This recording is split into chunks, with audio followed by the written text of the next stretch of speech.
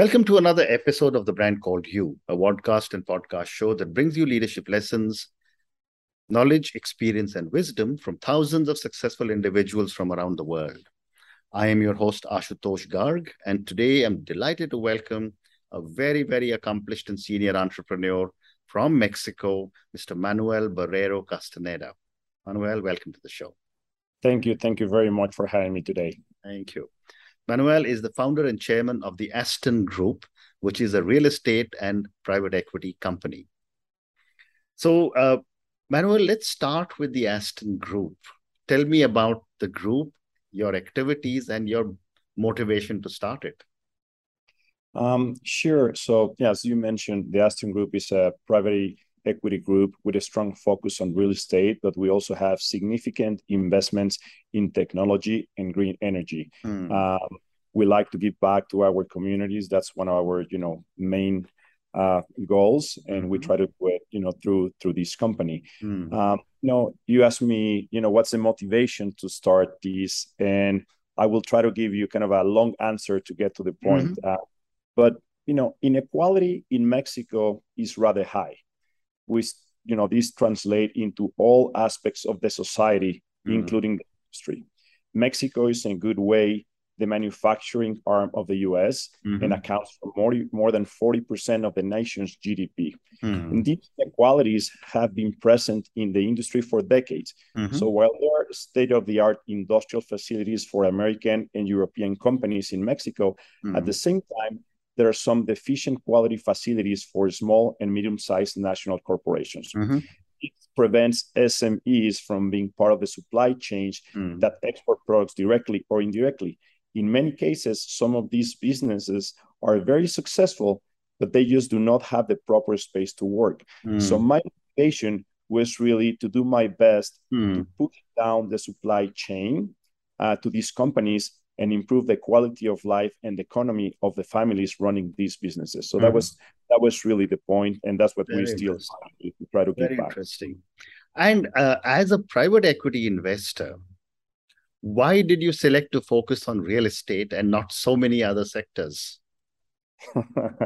I am a very creative person and really enjoy good architecture and design. Okay. And real estate is inspiring for me because every time you start a new project, you have a new challenge of making something aesthetic and functional for the community, but which can also be profitable.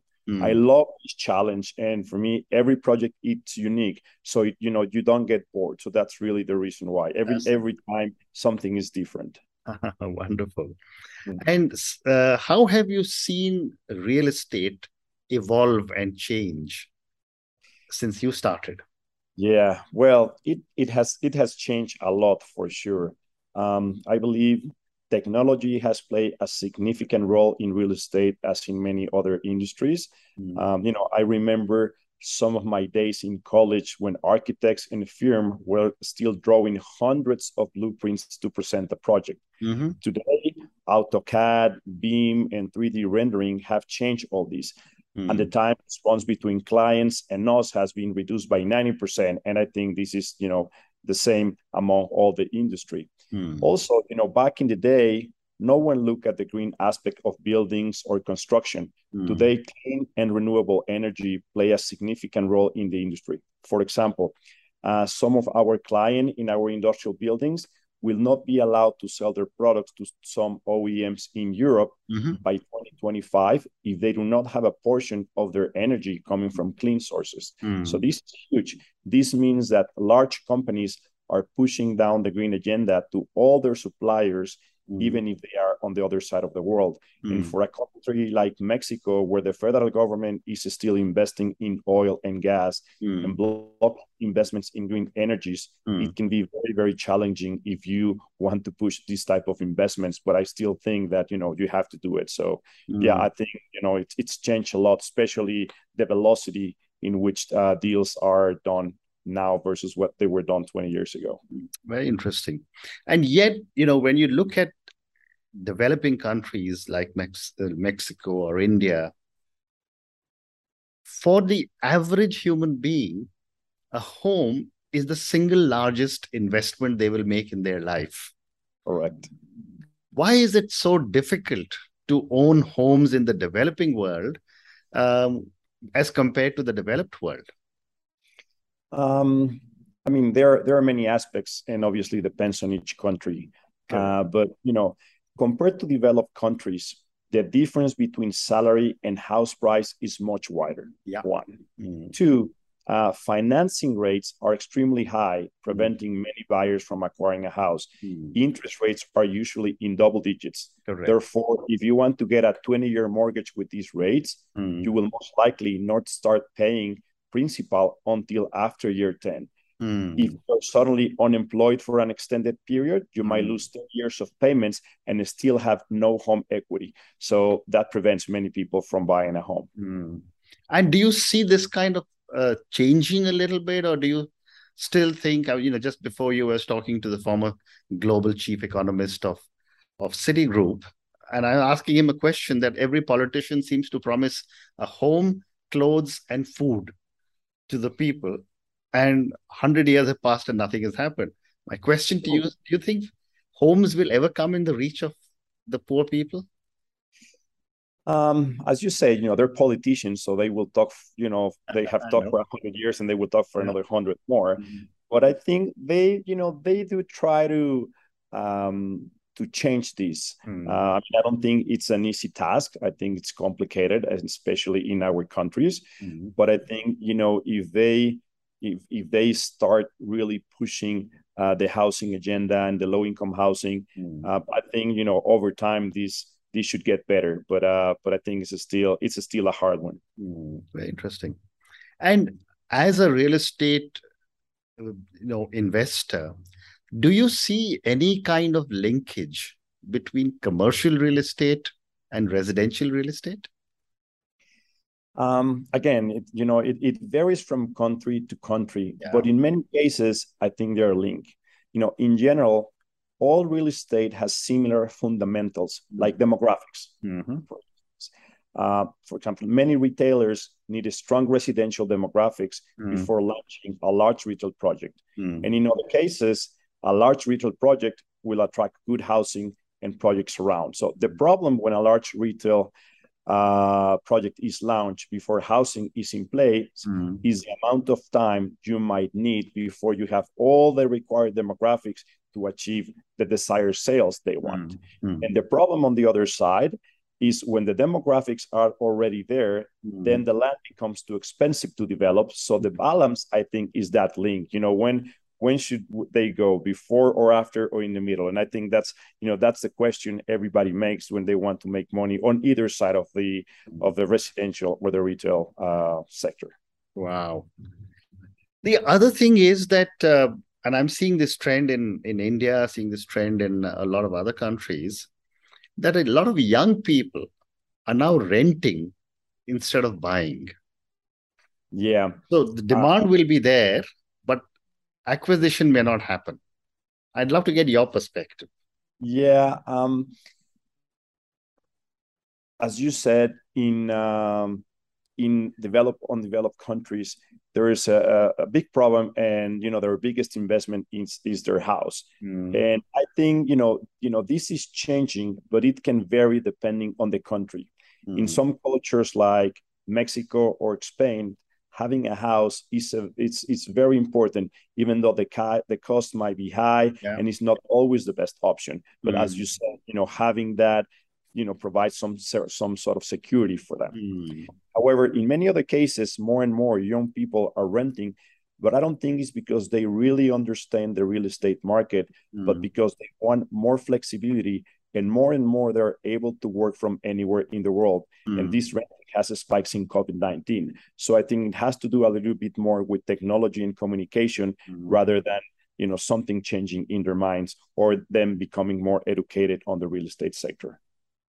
And there's a trend that has been there for generations in India, which is buy land, because nobody is making more land in the world.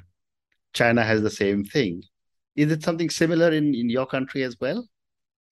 Yes, in Mexico, people still buy some land, but there is not that much land, and especially not that much land with infrastructure. Infrastructure is expensive, um, and it's hard now to provide infrastructure to raw land, outside the cities. So I think this trend is also very similar in Mexico as as in country or in China, as you mentioned. Now, let me move to your private equity and real estate. And I'm not a real estate expert, but I've been reading about the REITs um, and other value added projects. Tell us, for our viewers and listeners, what is a REIT? How are real estate companies using this as a financing tool? Yeah, today the real estate market, it's valued at around 3.5 to 3.8 trillion dollars, but it's expected to grow to 5.8 to 6 trillion by 2030. It's Wow. huge, changing rapidly. So more and more institutions and individuals are trying to get a piece of the market. And REITs and some other vehicles are good investment platforms for individuals to be able to invest or take a piece of this. REITs and different types of institutional and even not institutional investors are looking for new ways to participate in a more significant role at the industry that is evolving. Therefore, I think all these companies are trying to invest into these vehicles that are growing to be able to get a piece of that. A good example is Singapore. Singapore has probably, I don't know the exact percentage, but most part of the real estate is owned by different REITs or private investors or institutional funds. So that's changing and that's becoming a trend. So if you think, all this growth is going to happen over the next, 7 to 8 years, everybody's trying to find a way to get a piece of that. So, and REITs are a good way to invest. Interesting. There is also a lot of talk, Manuel, about something called green buildings. And I know this is something to do with climate change, etc.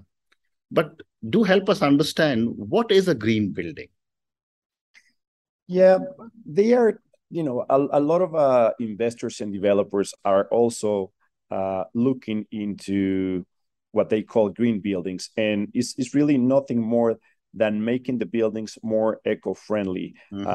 For example, recycle the water that they use, being able to use solar panels for their energy, try to reduce the carbon footprint. That's the different idea. And there are different institutions that provide certain certifications when you're doing that. The Nordic countries are very keen on these and are really, really trying to push the agenda. For example, in Norway, they are going all the way to say, let's do not use steel anymore. Let's only use timber that comes from different areas that they have been growing the timber and things like that, using less concrete, making the buildings more efficient in terms of electricity. So that's the idea. As everybody else in the world, everybody's trying to reduce this carbon footprint. Interesting. You also speak about urban and sustainable city development. Yes. Tell me a little bit about the work you're doing, and please give me an example. Sure. In my view, if you want a development project to be successful over time, I think it should be sustainable and inclusive in a long-term social perspective. All our projects aim to achieve this characteristic. A current example is a project that we will launch at the end of the year called Querétaro Reborn. This project attempts to pedestrianize an area of the city, to prioritize people over cars, to impulse biking in the city, reduce the carbon footprint, and create larger social sites that are more inclusive and will help reduce inequalities. And of course, we want to develop nice areas and provide more green space and obviously have good economic returns. However, the essential part of the project is the well-being of its people, mainly focusing on the next generation and not only on the outcome of the next 5 years. We really think our children to enjoy this project, and it's a 10-year project. So we're really looking on a long-term perspective rather than just, the financial returns that we might be able to achieve in the next 5 or 10 years. Interesting. And when you look at mega cities, like a Mexico City or a New Delhi or a Beijing, populations in excess of 20 million people. What are your thoughts on making such highly densely populated cities more sustainable? I think public transport it's a very important one. I am very, very high on biking and making some of the cities more sustainable and more social inclusive. Mm-hmm. And the fact that we use so many cars in these cities prevent us from having that. So, the more the government invests in public transportation, the more that we could make these cities more livable. Mm-hmm. So I don't know, in India, I haven't been there in a while, but in Mexico, Mm-hmm. you can spend hours and hours in your car every day. Correct. And, that's not quality of life. I don't know if I remember this correctly, but I believe somebody said that, a good city is not a city that has cars, but a city where everybody can take the public transport. That's a rich city, not the city where everybody's buying cars. Yeah. So, Yeah. or something along those lines. So yeah, I think public transportation it's extremely important to be able to change this. And do you see these mega cities actually moving towards that trend?